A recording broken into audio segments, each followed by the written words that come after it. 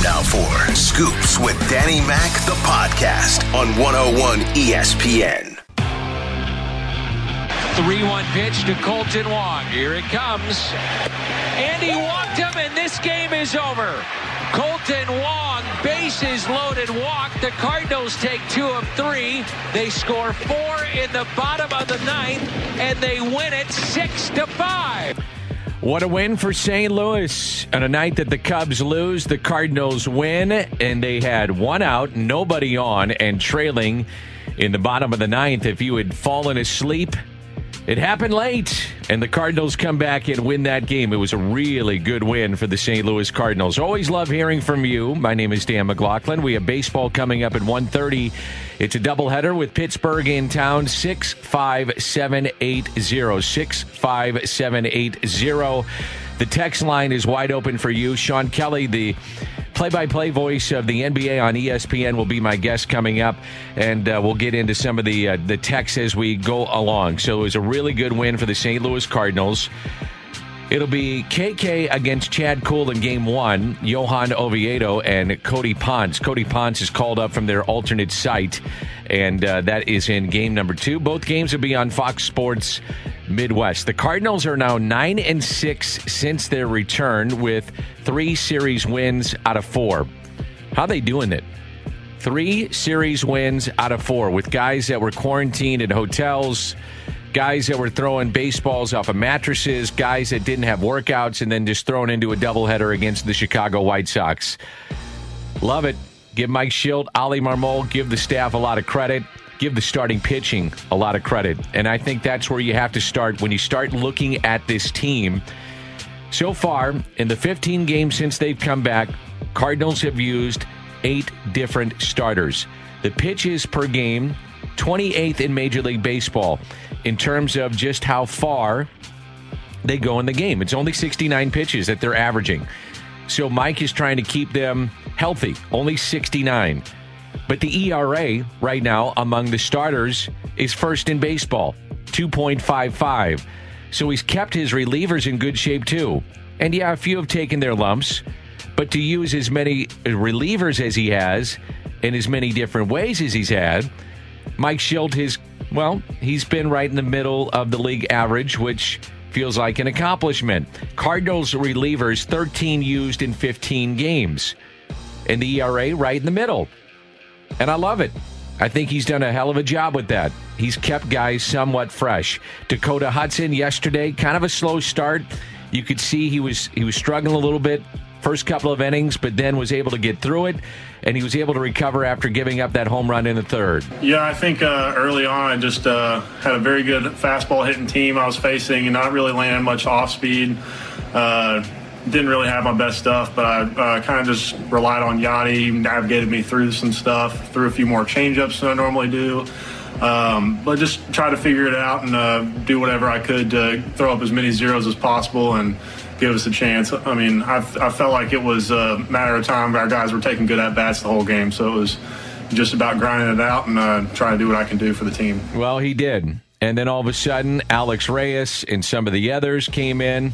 Danny Mac, 618. I don't remember Hudson working that slowly. Yeah, we talked about it a little bit off the air. He was working slowly, but I think that was a part of just him kind of grinding through the start.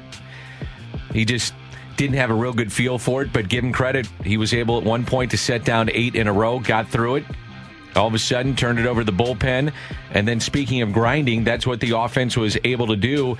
And it set up Mike Schilt and the offense for that comeback. Yeah, absolutely. You know, this rally was predicated upon our good at-bats yesterday. You know, and that's one thing you appreciate about at-bats when you grind out at-bats and you have team at-bats. You know, we had a lot of quality at-bats yesterday.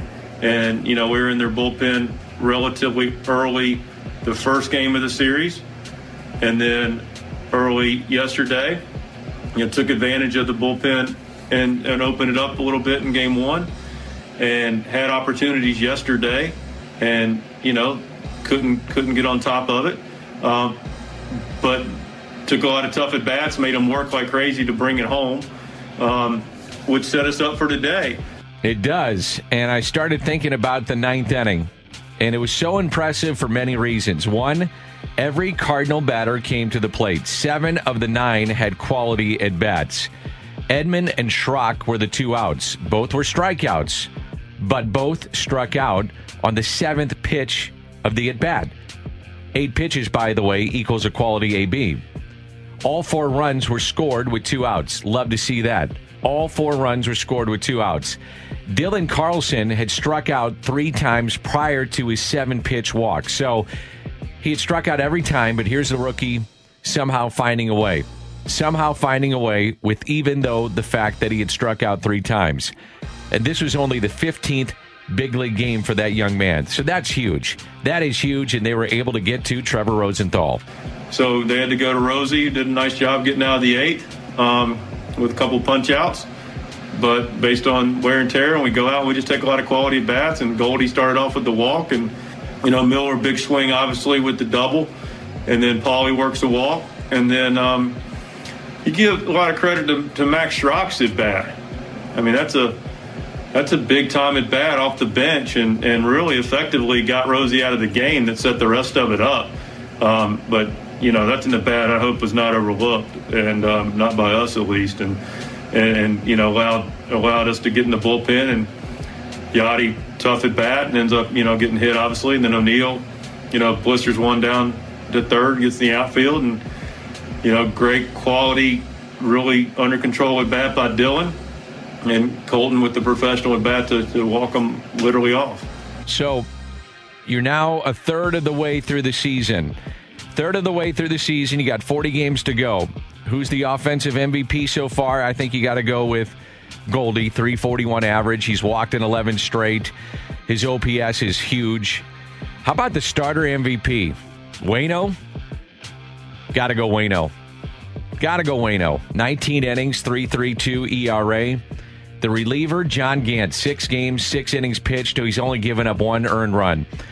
The runner-up, I'll go Brad Miller, offensive MVP. He's got 11 driven in since they've come back. He's been outstanding. Dakota Hudson, kind of overlooked. Sometimes he grinds through it, as we talked about. Worked slowly last night, so what? 14 2/3 innings pitched. And Giovanni Gallegos doesn't get enough credit. Out of the pen, 4 games, 4 innings pitched. No earned runs. Getting the job done. Who am I missing, Scotty? Anybody else? Not that I can think of that have been like a big impact. I think that somebody that I was thinking of for the rotation, outside of Adam Wainwright, has honestly been Kim. Like, I'm excited to see what he brings today. Agreed. There's been multiple opportunities. You might not look at his numbers and be like, oh yeah, this has definitely been dominant. There was multiple games where you thought maybe he's coming out after the first inning because he struggled, he didn't have good control, but he's pitched out of jams, and then he had a great performance last time he was out there. Picked up a save in game 1 of the season. Now he's in the rotation. I do like him in the rotation now. I'm convinced I like him in the rotation better than the bullpen. Excited to see what he's got today. He could probably give you 7 innings, and I love the way that he works. He's quick. I hope so. Gets the ball, he goes. I like guys that work like that. 314, Matheny, terrible use of the pen last night. I would happen to agree. Didn't like it one bit. Didn't like what I saw out of the pen. Went back-to-back with Stamen, who's a hard thrower. That part worked. Ian Kennedy worked. He was going for broke in this series. I don't think there's any question about that. Rosenthal back-to-back games. I'm not sure Rosenthal's a member of the Royals next week because people are going to want him. They're not going to win, and you can get something for him. Trade deadline is coming up in a handful of days. 636. Really enjoyed the interaction between Yachty and Trevor. I did too. That was fun. If you didn't see it last night, Rosenthal had said to Jim Hayes, by the way, on a Zoom, he said, the one guy I don't want to face is Yachty. Well, that was the matchup potentially with the game on the line, and those two were laughing at each other, which you don't normally see in a major league game. Even if they're the best of friends, former teammates, they just, they're pros. They try not to do that on the field, but they were laughing at each other. Yachty said, you don't want to face me, and they started laughing. It was kind of cool. It was cool. And those guys enjoyed some great moments together.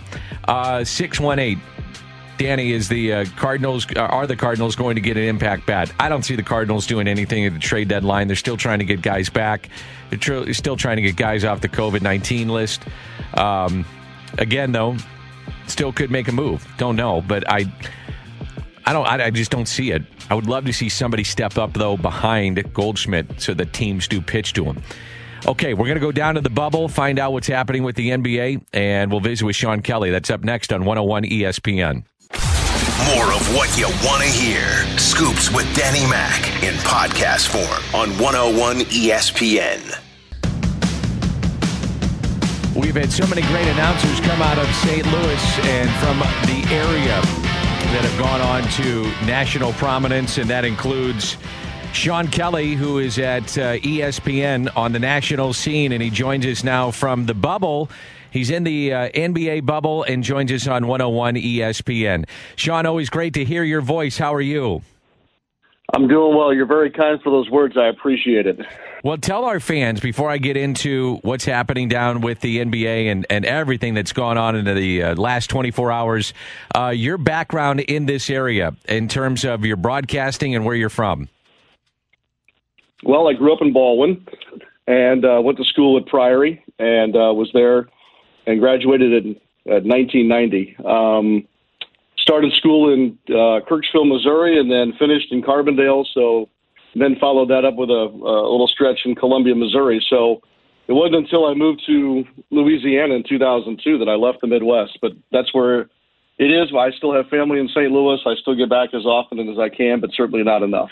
And your roots are in the NBA because you were doing the Pelicans for a number of seasons. So you know all about the NBA.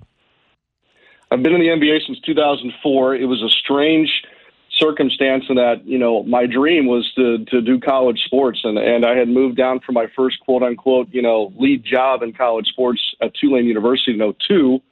That was the same year that the Hornets moved from Charlotte.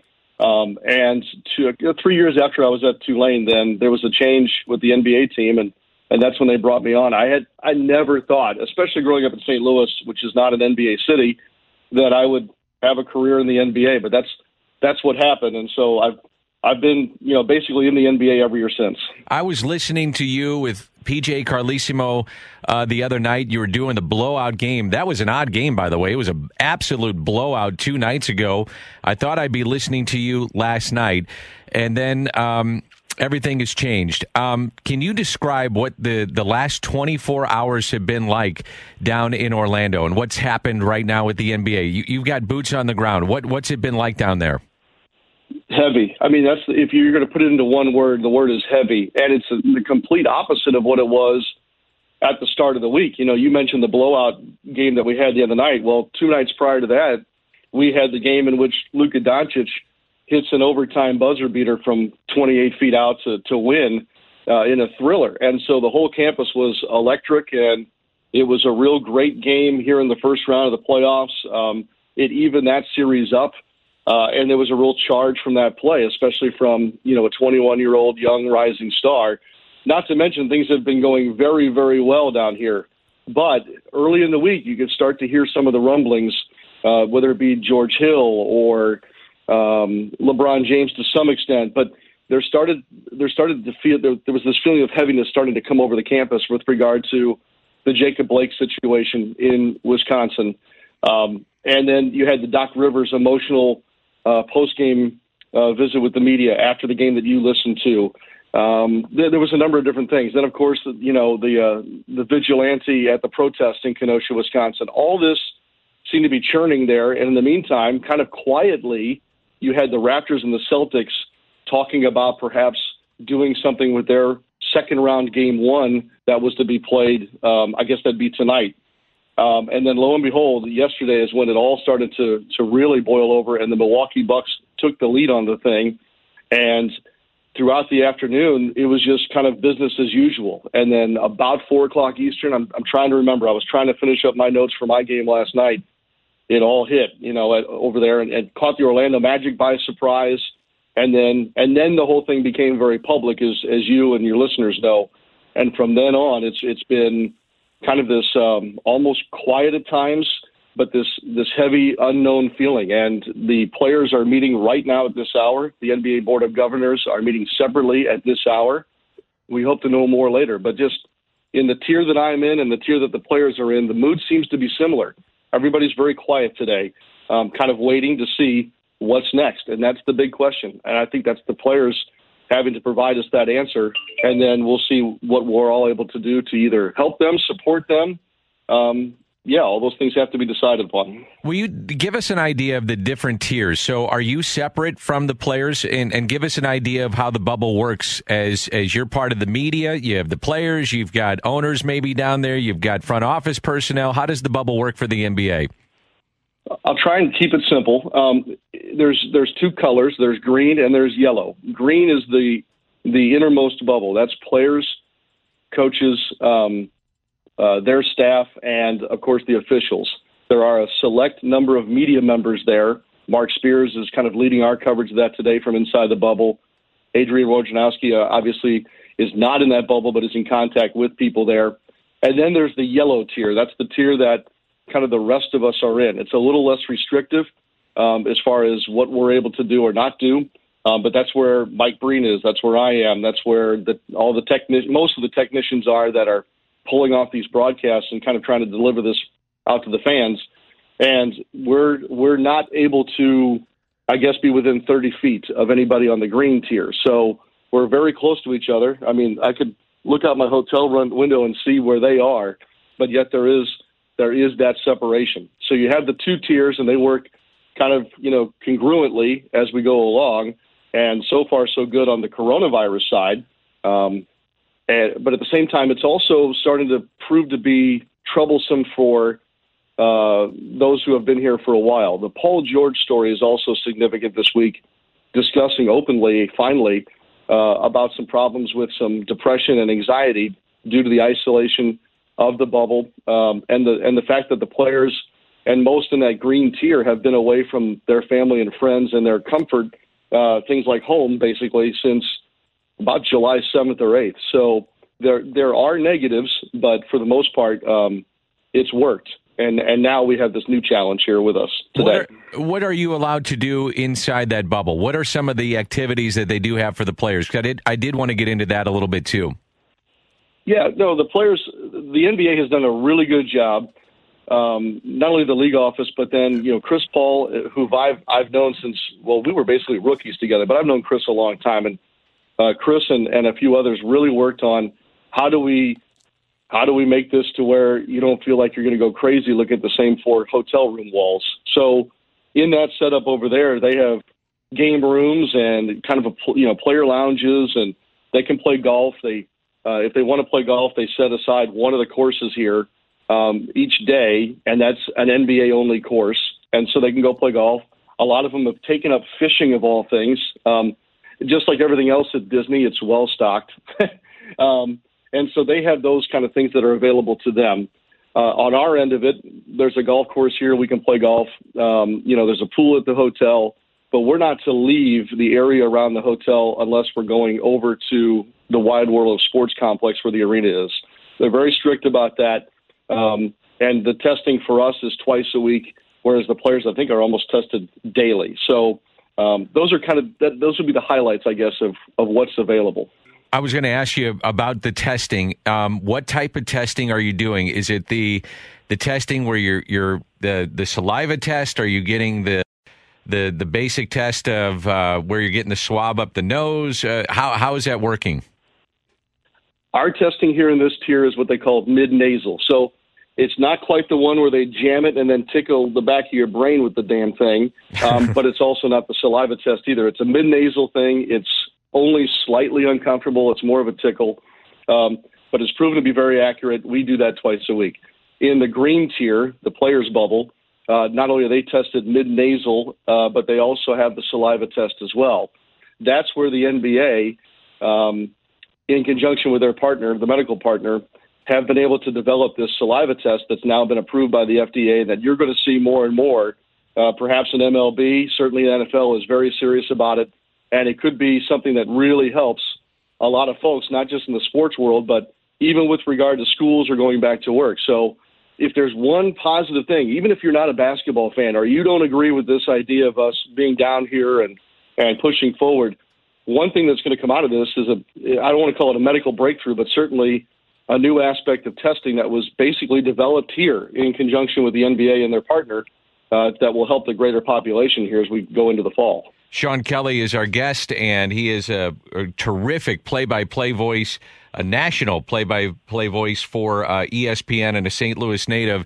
And he's down in the bubble covering the NBA, and obviously a lot happening with the NBA.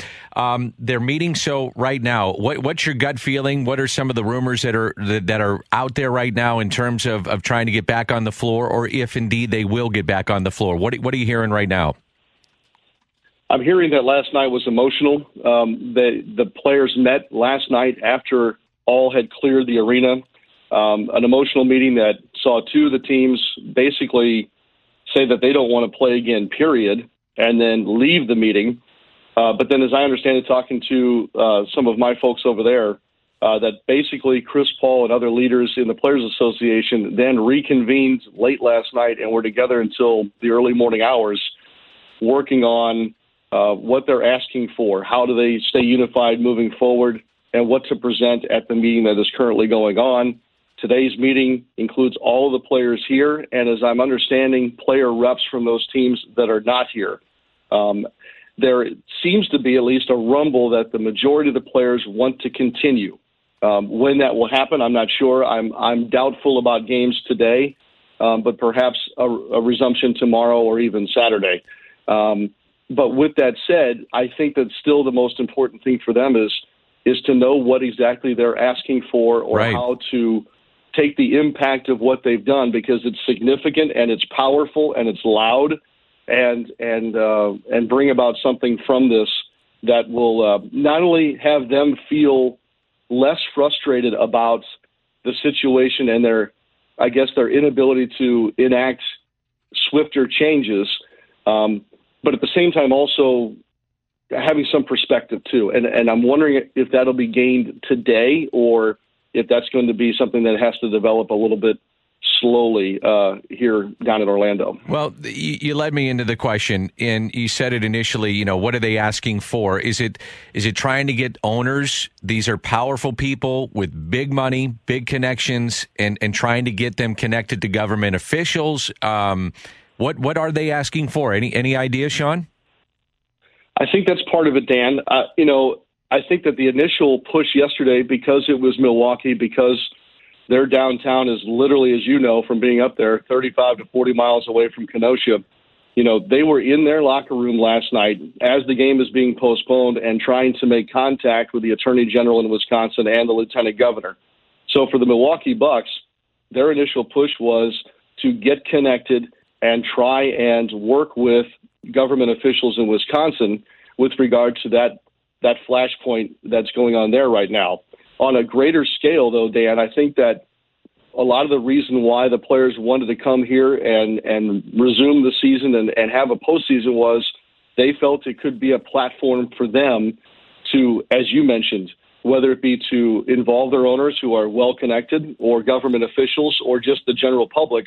And that's why Black Lives Matter is across the court. That's why we see the social justice messaging on the backs of the jerseys. That's why we see the kneeling at the national anthem as their form of, showing unity, and, of course, obviously what they're feeling about the state of the country right now. So all those things play into it, and I think a part of the tension here this week was that there has been some frustration amongst those over there that maybe this just hasn't been enough. And I heard one player say at one point, what are we now willing to give up? It's one thing to have gestures, but what are we willing to give up? Are we willing to give up our livelihood and our pay, or what? And so that's where they are right now. What more are they wanting to give up in order to enact the social change? And I will say this, look, I'm an older white man. So in some ways, I will never have I can tell you this, I'll never have the influence that they can. They have an influence because of who they are, their social media abilities and whatnot, and they can certainly do that. And at the same time, I think that they're hoping that because of their profile, that they can also not leverage, but perhaps apply pressure or be able to open conversations that say maybe you and I could not. You have to wonder, though, if they decide not to play, did they lose the platform? So sports is the platform to maybe call for the change. You know what I mean? By playing sports and having the post-game interview or having an interview with Sean Kelly, that is the platform to get their voice heard. Where if they don't play sports, they may not have that massive platform that sports provides. Mark Spears and I were texting about that very thing in the middle of the night last night, 1 a.m., whatever time it was. And that is very true. They have this massive platform. They have the media attention here. They have 2 networks broadcasting their games, and not to mention all the writers and other digital outlets. So Mark was, basically saying the same thing you are. If we do not play here and they go home, do they go home to their homes and we really don't hear from them? Or do we find them out in the streets, working with the public, asking people to register to vote, being activists in their own neighborhoods and towns and cities? That may be more difficult. It could be as impactful, I guess, on a much, local level. But certainly you give that up if you leave the situation here to where your games are on network television basically every day and night. So all those things play into it, and I think that they are also pragmatic enough to know that there are financial implications to their decisions as well. I would say this, they're less concerned about that at the moment, but at the same time, I would be foolish to think that would not be in the conversation in some way. If LeBron James says, I'm done, and he's one player, just for argument's sake, and he says, I'm gone, I'm out of the bubble, I'm going to do what I want to do, does the NBA shut down? Just with one guy, that guy, LeBron James. I guess we may find that out today. Yeah. I don't have a good answer. I guess my point is he that powerful in that sport to do that? That the sport relies on him? I will say this. Yesterday when the Milwaukee Bucks decided they were not going to play, not only did they catch the Orlando Magic a bit by surprise, but they caught the rest of the Players Association by surprise too. There certainly had been discussions, but nobody was ready to say, this is what we're going to do in Milwaukee, you should lead the way. George Hill and the Bucks specifically made the decision themselves to start this thing yesterday afternoon. The conversation over here with all of us getting ready for games and all that was, look, there are 2 other games after theirs tonight. I don't see how those teams could play, but until LeBron James weighs in on this deal, we won't know that answer. Well, sure enough, he did on social media in a pretty significant way.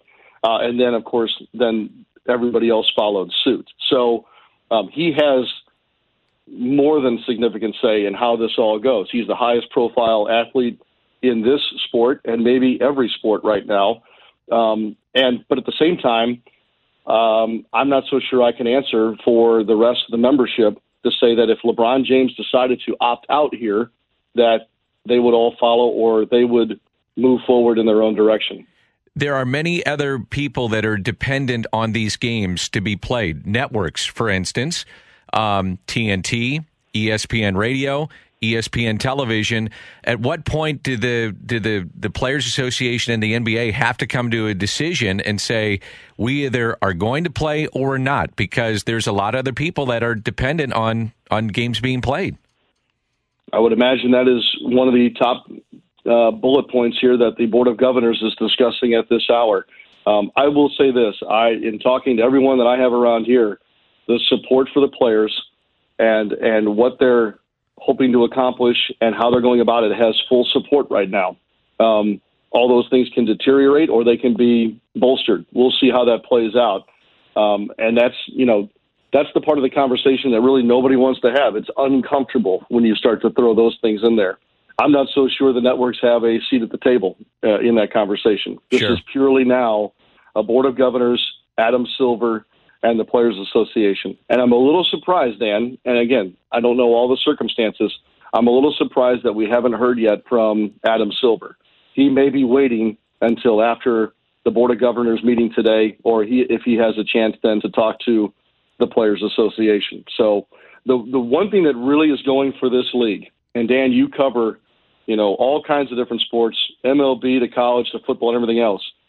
I would argue, and I'm not just saying this because I'm here with the NBA, I would argue that the NBA has their act together more than anybody else the ownership and the league office and the Players Association have the best relationship together than any of the other sports. And certainly the Players Association has great leadership with Michelle Roberts and Chris Paul, too. So if there's any league or Players Association that can find their way, I would say that the NBA has the best chance. That's a chance, so we'll see how it plays out. Sure. I want to wrap it up with this, and Sean Kelly is my guest, and he is one of the top voices in sports on ESPN Radio. You also are trying to gear up for what might be a college football season. And so I'll switch gears here. Are you anticipating a college football season? What do you think? We're going to have college football? I think we're going to have college football, but I also think we're going to have pauses. We're going to have to hit the pause button probably a couple of times, and I guess you could almost count yesterday as the first one. Virginia Tech, which has had some problems, moved their opening game from the 12th, I think, to the 26th. So they have already made one schedule change. There are games starting this weekend, strangely enough. But the bulk of the season really won't get cranked up until what is now around September 26th.